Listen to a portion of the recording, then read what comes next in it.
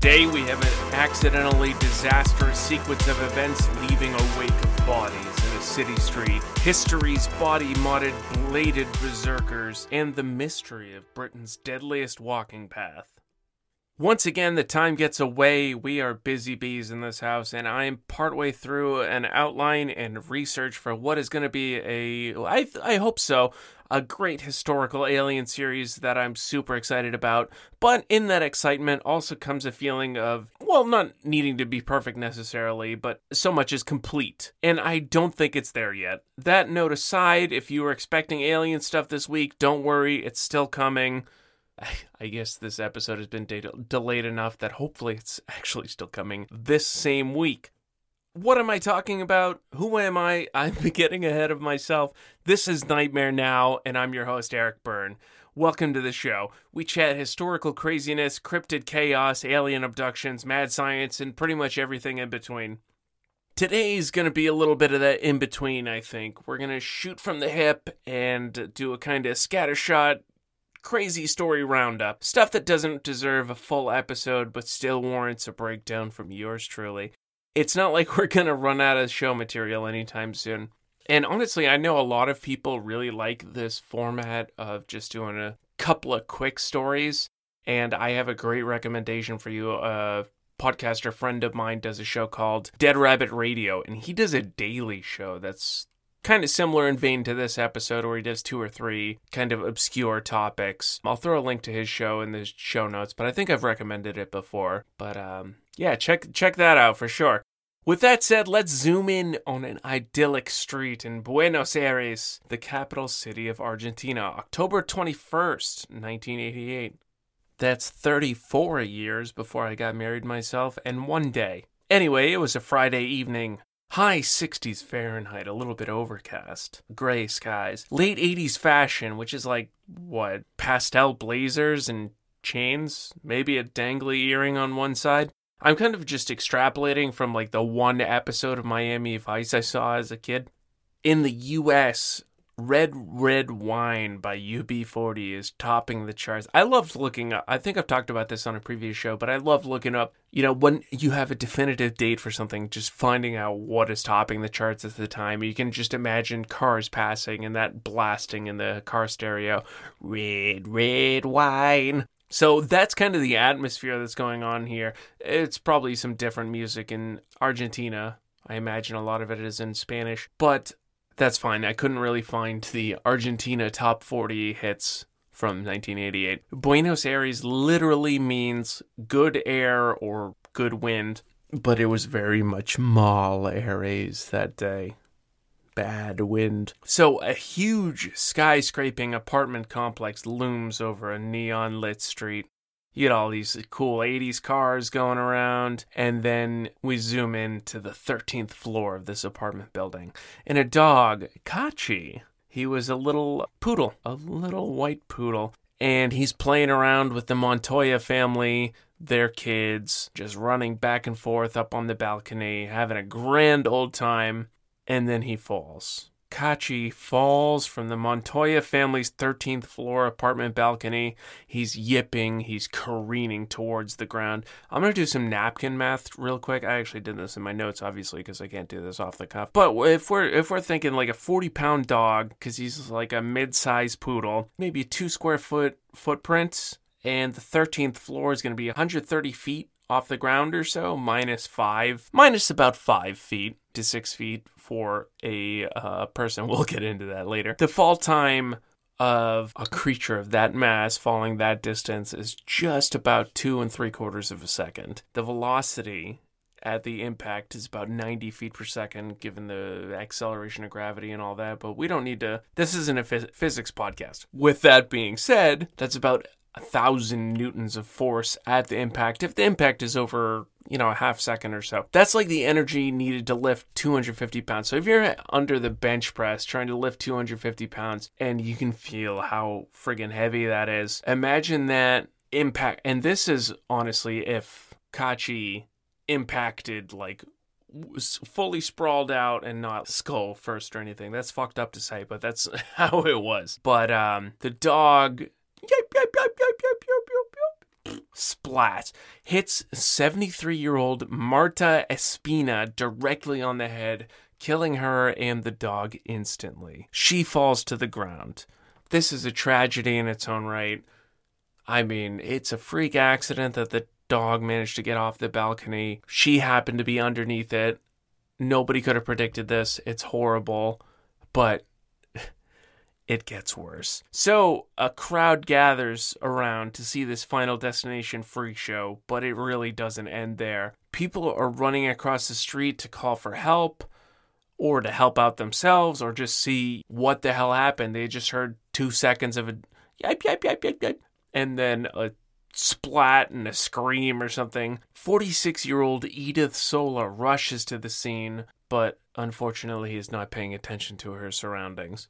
And wham, hit by a bus. Goes flying, and she's ragdolled like a Saints Row character, and also dies instantly. Panic sets in for everyone. All this happens with a gasp, 3 seconds of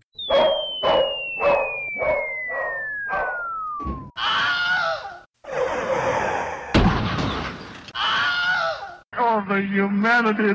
I just want to illustrate the fact that 2 people and a dog are instantly dead.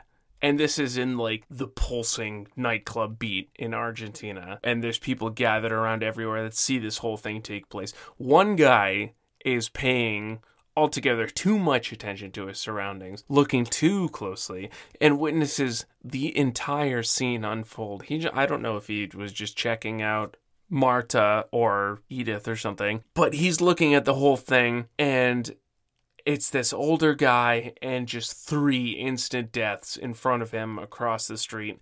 The adrenaline in his heart surges up and sets his ticker into overdrive, and the unnamed man suffers a heart attack and gets put on his ass. He dies in the ambulance on the way from the scene.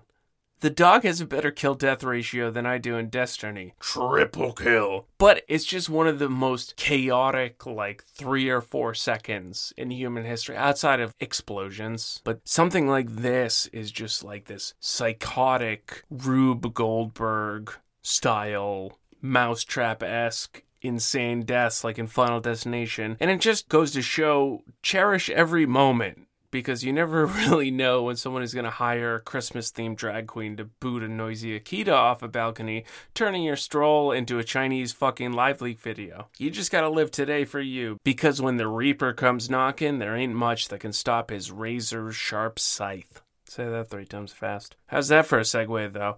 Razor-sharp things. If you lost a hand or 2 nowadays, you can get a pretty advanced prosthetic. History's amputees weren't quite as lucky in general. Your options were basically a wooden or golden hand that was basically useless. I think I'd go with one of those extendo back scratchers. What's it called? It's telescoping, and you can just reach down there and just hit the right spot. You had the option of a hook, but I guess we'll get into that early next year when we talk about piracy. Arr. The third option, and before somebody emails in and is like, actually Scrimbly Bingus attached a crossbow dildo launcher onto his hand in 1365 AD, spare me. I know there's more options. Well, I have a microphone, and you don't. So you will listen to every damn word I have to say! I know that there was multiple options for prosthetics, but still all of them pale in comparison to the options we have today, and all of them pale in badassery to the options I'm about to describe. With that clarified, that third option is, of course, affixing a knife or blade to your hand. Speaking of which, I gotta replay Cyberpunk 2077 with the Mantis blades now that they did a new update for it. There's a few cool historical examples of this that are basically completely bonkers. Well, stabbers. If he had put a hammer on his hand, I guess it would be bonkers. So, in 2018, archaeologists discovered the crypt of a man in an Italian necropolis, but there were some peculiarities with the interred skeleton. He was a 40 to 50-year-old male. His right arm was missing in between the wrist and the elbow. Skeletal signs pointed to some sort of blunt force trauma applied to destroy the hand or up to the wrist there. Maybe he got run over by a cart in some middle-aged insurance scam. Maybe he got stepped on by a horse. Or there's a decent chance this comes from the Longboard people. I didn't look into this part at all, but apparently they were a warlike people, so they were fighting a lot. So it's not entirely unlikely that he could have lost this hand in battle. And laying across his chest in the coffin that they found was a knife with no handle, probably just short of a foot long, and all the other warriors of similar age and build nearby had weapons at their sides. So there's a couple of neat sort of forensic skeletal things you can see here. There's a prosthetic pressure on the bones. So the radius and ulna, the two bones that make up your wrist. You can actually feel them if you feel in your wrist, unless you have like Arnold Schwarzenegger wrist muscle. I don't even remember what the wrist muscle's called. Unless you have Arnold Schwarzenegger wrists and you can't feel the bones underneath. But if you press on the upper part with your left thumb next to your right thumb, and the lower part of your wrist with like your index and forefinger there, you can kind of feel those two bones. And what you see in this particular skeleton is a fusing of those two bones towards the wrist. So like basically right behind where you would have a watch, these two bones are fused together. And the only way that something like that's going to happen is a constant pressure applied over time. Namely, by something like a prosthetics. The elbow is nearly static. It doesn't show a lot of movement. Looks like it, not that it was quite in a sling so much, but it was definitely held in that position for a lot of the time. Some of those muscles had atrophy, and you can see remnants of that on the bone. And then there's some damage to the shoulder from a groove from a hyperextended movement. So say if you're putting your shoulder up all the time, that's something that's going to cause like a groove in the bone. And it's only going to cause that groove if it's a repetitive movement that's happening all the time, isn't given ample time to heal, etc., etc. And then the last kind of cool forensic bit of evidence we see in the body itself, there's more in the coffin, is there's tooth damage from constant biting on the right side. So imagine you're holding your right wrist up and you're missing your hand, and instead you have a gigantic fucking knife for a hand. But that's all wrapped up with a leather strap. How are you going to tighten that up? I mean, you can't go all the time with your left hand. Your left hand's got to be doing stuff while the right hand is chopping. So he has a leather strap probably tied up to his shoulder or something that he can just bite down. I'm doing all the motions. I don't know why I'm doing the motions. This is an audio medium, but he can bite down on that strap and kind of pull it up. And that's probably the same motion that caused the groove in the shoulder blade, like the clavicle. You can see all of this stuff about how this man lived just by the details of his skeleton. And the tooth damage was so significant that this must have been a constant movement. So much so that it drove one of the teeth up into his skull and caused some damage to his jawbone.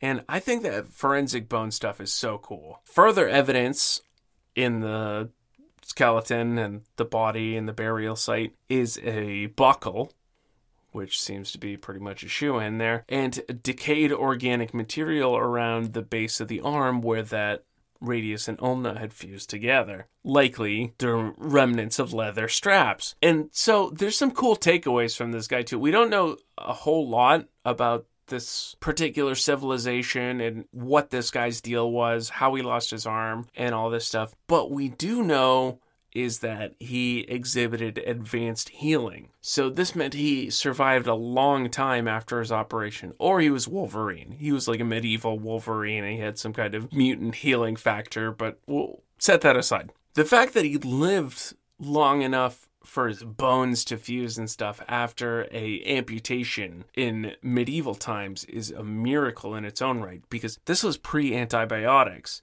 Pre-antibiotic amputation was not usually successful. I mean, it was successful in that you would lose the hand or whatever, but it wasn't generally successful in the fact that you would lose your entire life to go with it. I probably talked a little bit about this in the Robert Liston episode, but that was like 37 episodes ago at this point, so who knows? I haven't listened to it in a while, but that's a fun one. But this guy basically managed to avoid infection, adapt to his new spot in life, and continue living for another, 10, 20, 30 years after whatever accident or punishment or whatever caused this loss of limb. And the whole time he's doing it with a knife strapped to his hand, to the stump of his hand, or embedded in it, but more likely wrapped around because of all the leather and biting and to keep it tight and stuff. Yeah, it's pretty spectacular. So this was from about the 6th to 8th century time frame wise. And this guy was basically just staring death in the face through infection, inability to really care for himself in the way that somebody with 2 hands could, and stared death in the face and was just swinging his knife hand around at him. So next we have somebody that we know a little bit more about, but we don't have his skeleton, unfortunately. And this is just one of the most badass stories I've heard in a long time, from start to finish. So let's just begin in media res on this one. It's November 8th, 1557 in northern Chile, near the mouth of the Bio River. I don't know if that's how you say that, or if it's Bio River. I'm going to go Bio, why not? And apparently this is near Los Angeles, Chile, which is hilarious that exists. Like, can you imagine being a young actor stepping off the plane? And it's like, but where's the Hollywood sign? You get off, it's like, welcome to Los Angeles. And it's also, welcome to Los Angeles, Chile. And I looked at it, it's like probably, 30 city blocks. It's obviously a very fucking small town. So I just imagine some person fresh out of school for the performing arts or whatever just gets off like he's in that bit part in Annie where it's like $2, 3 bags, 1 me, and he gets off the plane and it's just like a bunch of dudes in rickshaws and just very, very much not Los Angeles. I don't know. That whole thing was making me laugh for like 20 minutes while I was doing the research for this show. But anyway, if we get back to the story of our boy Galvarino, it's November 8th, 1557, northern Chile near the mouth of the Bio River. The Spanish Empire stands off against the Mapuche in the Battle of Lagunillas. In this particularly disastrous battle for the Mapuche, they lost 300 men and 150 more of them were captured. The Spanish in this battle only lost 2 men. There's a hell of a lot of wounded, but they only had 2 casualties. Tech superiority is a hell of a drug. So one of the Mapuche captives was a young commander by the name of Galvarino. The 150 captives each were sentenced after a small but very likely very biased trial. These are Spanish missionary Catholics, conquerors, so you're not getting a whole lot of leeway or a fair shake at things, I think, at this point. But they're sentenced to have their nose and their right hand chopped off. And that feels like a lot, right? Like, you need the fucking octopus hibachi chef from Monsters, Inc. I barely like cutting up hot dogs for mac and cheese. Like, this is some industrial de-handing and de-nosing. You have 150 people, and presumably you have like 3 or 4 tree stumps. But this is like a whole opera. This must have taken hours. This must have taken all day. Where you're going, and none of those people want to put their hand on the tree stump and get it hacked off with an axe, and let alone their nose. Like, how do you even do that without casualties and stuff? Like, the whole thing doesn't make that much sense, but it's apparently what happened. And, you know, in medieval times, we were a lot more into removing hands and stuff, so maybe they had a good system for it. I know in parts of the Arab world, you still can get your hand chopped off for stealing and stuff, so I imagine that they swing a big scimitar to hack those things off pretty damn quick. But even if you had a good, like, even if you had some kind of assembly line style machinery to cut off, like, imagine how much you're gonna have to force these people to stick their hands in the hand guillotine and everything. Just the logistics of it are completely silly. Anyway, How they do it isn't really described. Like I said, I imagine it's some sort of...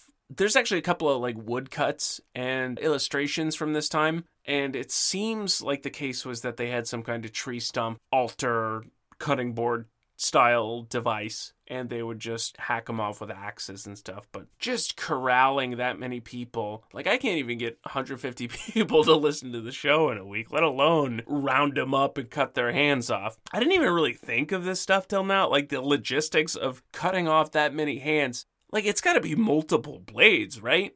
I mean, if you're trying to cut... I was making pulled pork a couple of weeks ago, and I was trying to cut through, like, a pork neck or whatever. And I had to sharpen my knife just to do that. Like, can you imagine using kitchen tools on 150 hands? Okay, I'm getting hung up on this part. But this part isn't really the important part. Let's just say they had a friggin' lightsaber to do it. So they cut off everybody's hands, and that doesn't even touch the people that had both hands cut off. So all the commanders, all the people they perceive to be in charge of this ill-fated attack, they cut off both of their hands because that's the Spanish Catholic way, I guess. So they do that to people, and notably they do that to our boy Galvarino.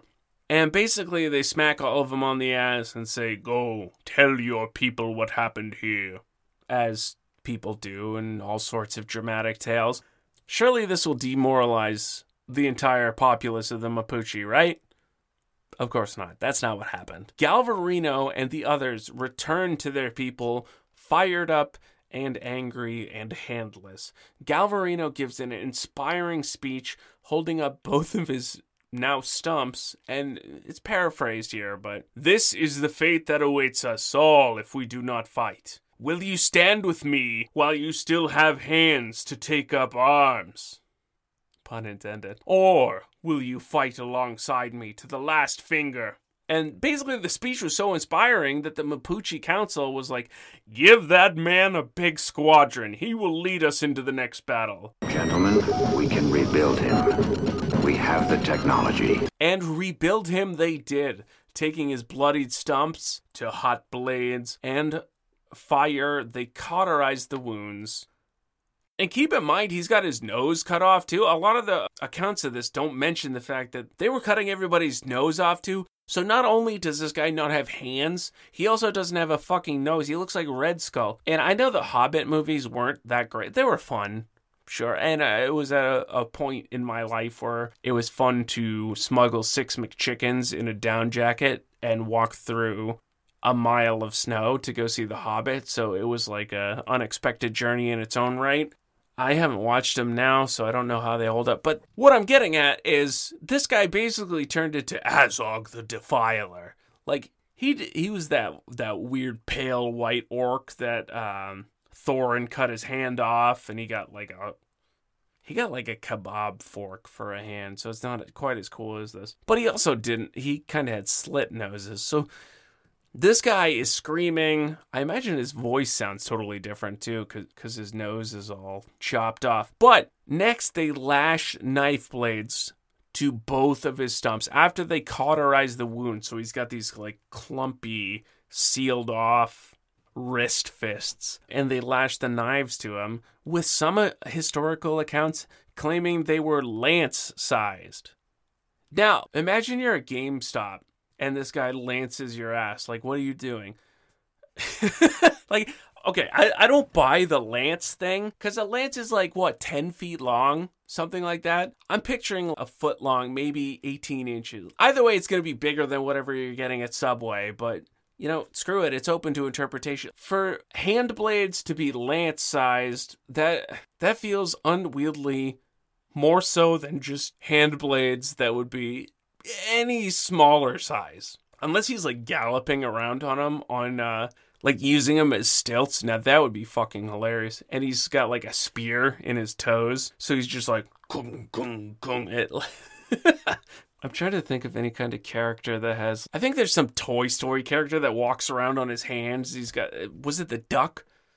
Yeah, imagine the duck character in Sid's room in Toy Story walking around on his hands, but his hands are fucking lances and he has a spear in his toes. None of that is true. None of that is relevant at all. Basically picture like a badass native Chilean man Probably ripped. I would imagine so, because of all this running around and stuff. He's got 2, 18-inch blades in lieu of hands, and he doesn't even have a nose, so he has this, gaunt, skeletal visage, basically. And you better believe he was doing some kind of skull war paint. You would have to, right?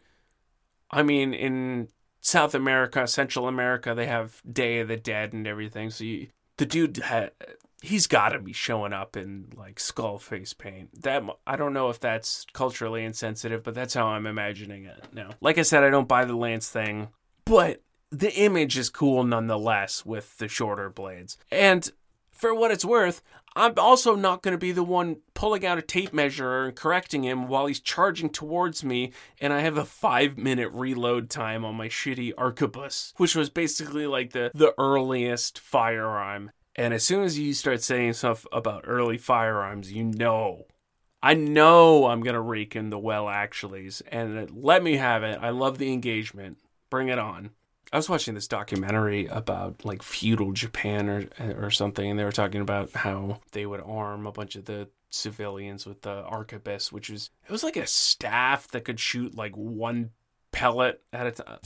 I'm just going to stop talking about it because of all the corrections I'm going to get. But anyway, the Mapuche's plan was simple. Now that they had their badass knife commander, their plan was to ambush and blindside the Spanish from the side before they could organize and turn their heavy weapons and artillery to bear. Because this stuff takes a long time to move around. When you've got cannons and stuff, some of this stuff needs horses, donkeys, and stuff just to aim it, or it needs a ton of men to roll it around and point it in the correct direction. So they were smart enough to hit them from the side where none of the weapons were pointing. And you would think if you were the Spanish, you'd just kind of point them in a outward facing circle until you're ready to go. But I don't know. I wasn't the commander back then. That was a Governor Mendoza. But honestly, it was a pretty solid plan. The Mapuche outnumbered them. There was about 20,000 Mapuche soldiers and about 6,000 of the Spanish, plus all their gunpowder and high-tech weapons and artillery and stuff like that. So they were outnumbered 33-1 in this fight. So, like I said, it was a pretty good plan of attack against a superior technological force, even if they were reduced numbers. So the ambush was set, and the Spanish were none the wiser. They had no fucking clue that they were just hiding in the bushes. This dude he was just hold on. This dude was basically just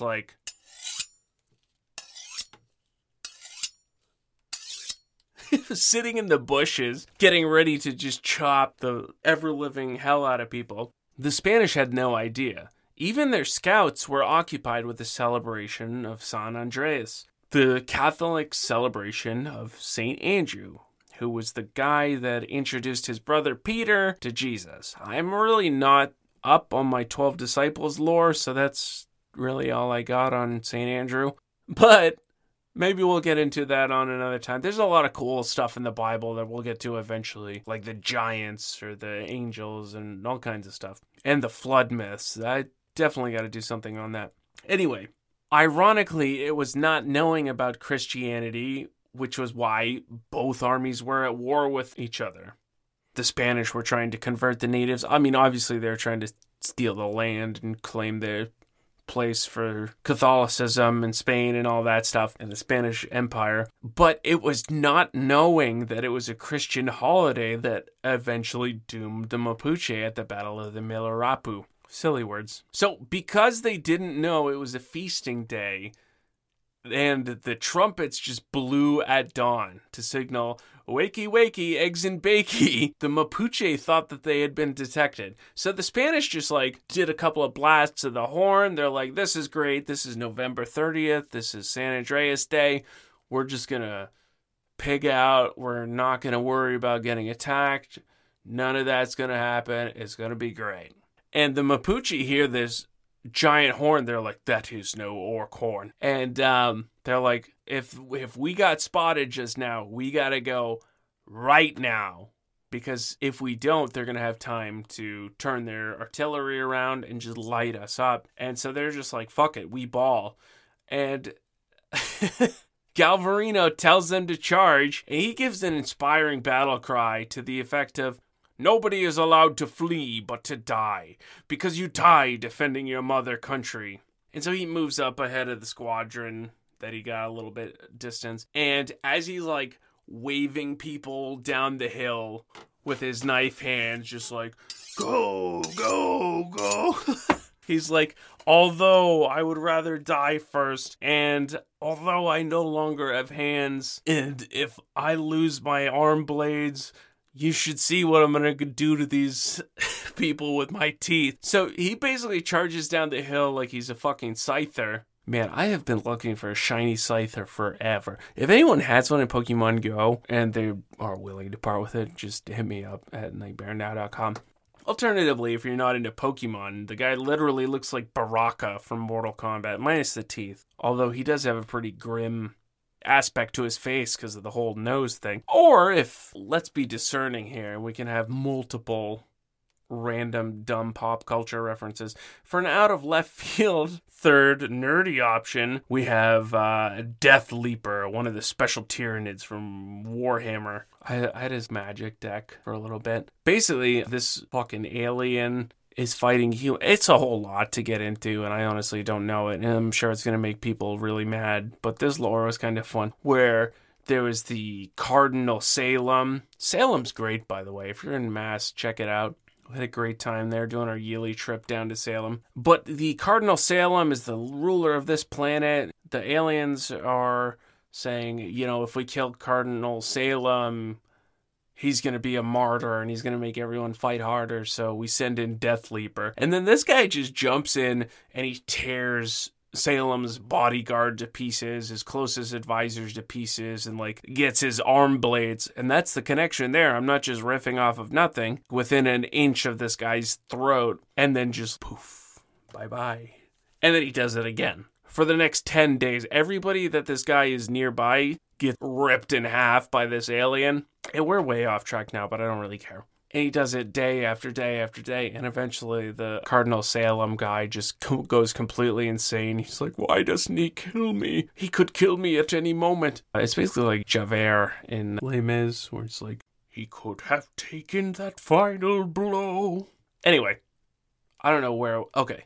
You know, that kind of thing might be fun for like bonus content down the line, where I just do Nightmare Now episodes on stuff that is 100% entirely fictional. Like, I definitely do that already last week with the Squonk and stuff. That's completely a fabricated creature, but it falls in line with cryptid lore, so it's okay. And none of this alien stuff can be fully proven and everything. But some things, I'm not just going to show up and do an episode on fucking Dementors or something and be like, this is how biologically they steal your soul and suck it out of your mouth hole or whatever. But that might be something fun to do. Okay, where was I? Anyway, he's running down the hill like Scyther, Baraka, or Death Leaper. Pick whatever favorite character you have that has nice knives for hands. Or just be a historical purist and be like, he's running down the hill like Galvarino himself. Because he is. And anyway, the trumpets go off and the Mapuche blow their load too early. They run in and they just get absolutely obliterated by the Spanish. I wish it was a more heroic ending here, but it really isn't. They have 3,000 casualties, which when I first read that, I was like, holy shit, that feels like that's all of them. But there's 20,000 of them, so 16,000 got away. And that math is right because they captured 800 of them, including our boy Galvarino. But this was not before my man got his licks in. He was leaping through the crowd. I imagine he's just doing like he's just spinning around like a Beyblade, just chopping people up. Because at that point, like, what do you got to... You can't even feed yourself most of the time unless you're eating, I don't know, chicken tenders. You can spear them and put them on there. But the dude is fighting for his homeland. He doesn't care if he lives or dies. He just wants to bring the fight to the top level Spaniards that he can. And so he's dodging through the shitty firearms, the arquebuses and everything that are firing off to his left and to his right and up and down and all around. I mean, each one, if they miss, which is very likely to miss because you couldn't aim the damn things, there's like a 5-minute reload that they have to do where they have to like open up a little packet of powder and pour it in there and jam it down with a stick and do all that stuff. And he would just run up and slash them to pieces.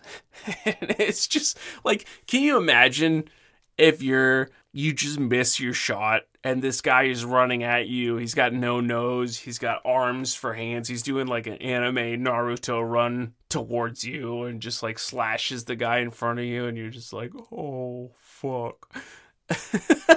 But somehow through some, I don't know, divine intervention or just stat boost from arm blades, he managed to slash his way all the way through the lower ranks of the Spaniards and get all the way to Governor Mendoza's second in command and just tear him to pieces, like fillet him right there on the battlefield, just completely rip him apart. And you can just YouTube any of Baraka's fatalities from any Mortal Kombat game, and I'm sure it'd give you a pretty accurate representation of what went on there. I'll throw some of those in the show notes. Gruesome stuff, those Mortal Kombat games. So he managed to fight through, get a bunch of kills, kill the second in command, and deal like a huge blow to the Spanish forces through that, even though the battle was like a decisive loss. But he ended up a martyr. He ended up, to this day, people are telling his story of this badass knife hand guy that fought the Spanish and won a little bit. After his capture, he was unceremoniously thrown to Spanish dogs to be torn apart or hung. Actually, well, hung is like you have a monster cock, so I'm sure he was hung, but the correct term is hanged. Fun fact for you pedantic dudes that keep hitting me with the, actually, the potato was invented in this every episode. Hanged is the past tense for death by hanging. Hung is for everything else. And you know what? Don't stop sending in the well actuallys, because I try and include them. One of the most recent ones was, I think I said that the Doom guy was Commander Keen's grandfather, and it's really reversed, because it's like the guy from Wolfenstein is the father of Commander Keen, who's the father of the Doom guy, who's the grandfather of the Doom Slayer from... I'm not going to get into Doom timelines or ID software timelines right now. But I love getting that stuff, so keep it coming.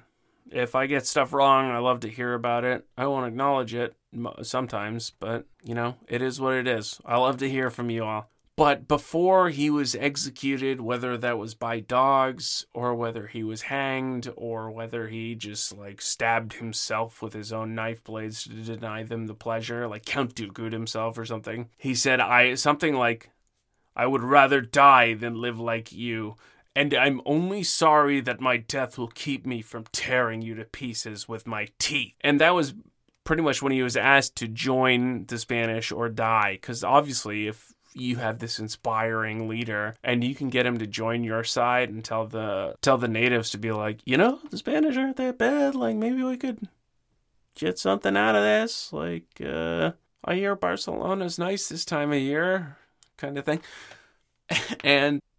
But of course he goes out like a hero, and he does not a turncoat, he's not a Benedict Arnold, and he's just like, let me at you, I'll bite at your ankles or whatever, just like the friggin' Monty Python Black Knight. Either way, like, what a cool fucking story. The Mapuche people eventually win almost 300 years later in 1825 when Chile declares independence from Spain. And there's a bunch of like tacky references at the end of all the articles. The Mapuche fight government oppression to this day. And it's like, okay, but nobody's cutting people down with knives for hand. So it's like, it's not the same. It's like lobbying and stuff. If I'm wrong on that, and there's still Mapuche carry on the storied tradition of hacking people to pieces with arm blades, like, I'm super into hearing that. I'm tired, and I think the next stuff I was going to cover is like a perfect opener for the next time I have to do some kind of scatter shot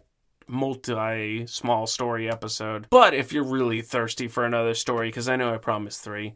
Technically, I delivered 3 because we had the poodle, we had the Italian knife guy, and then we had the Chilean knife guy, but whatever. I have another quick story, kind of like the first, closer to the first one than the second one. So now we got 2 kind of crazy animal accident stories. So in 2011 in Canada, there was a freak road accident where someone hit a black bear and sent the 440-pound creature flying into the other lane of traffic, the oncoming lane of traffic. That dude must have been hauling to hit bear that big and just send it flying. And the article for this is nuts. It's from Reuters, I think. And you know how articles these days say like, 1 minute read or like 5 minute read, just so you don't, there's never the worry of having to like miss a dopamine hit of reading something really fast. And it's just like, says a 1 minute article.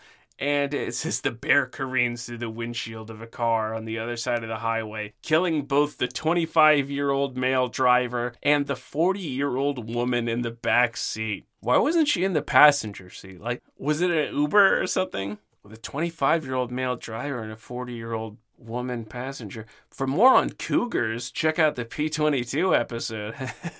Not only am I speaking ill of the dead from 2011 and their implied sexual impropriety, the bear was going so fast it blew out the back of the car as well. Like, what were these guys driving that the bear just gets knocked through the wall like he got punched by the Hulk in some fucking Marvel comic? He goes flying out of the rear windshield, and there's like a solemn 1-sentence closing line on the article. It says, "The bear also died." Aww. There's another funny line. It's like a Mountie also commented, "You don't see this too often, eh?"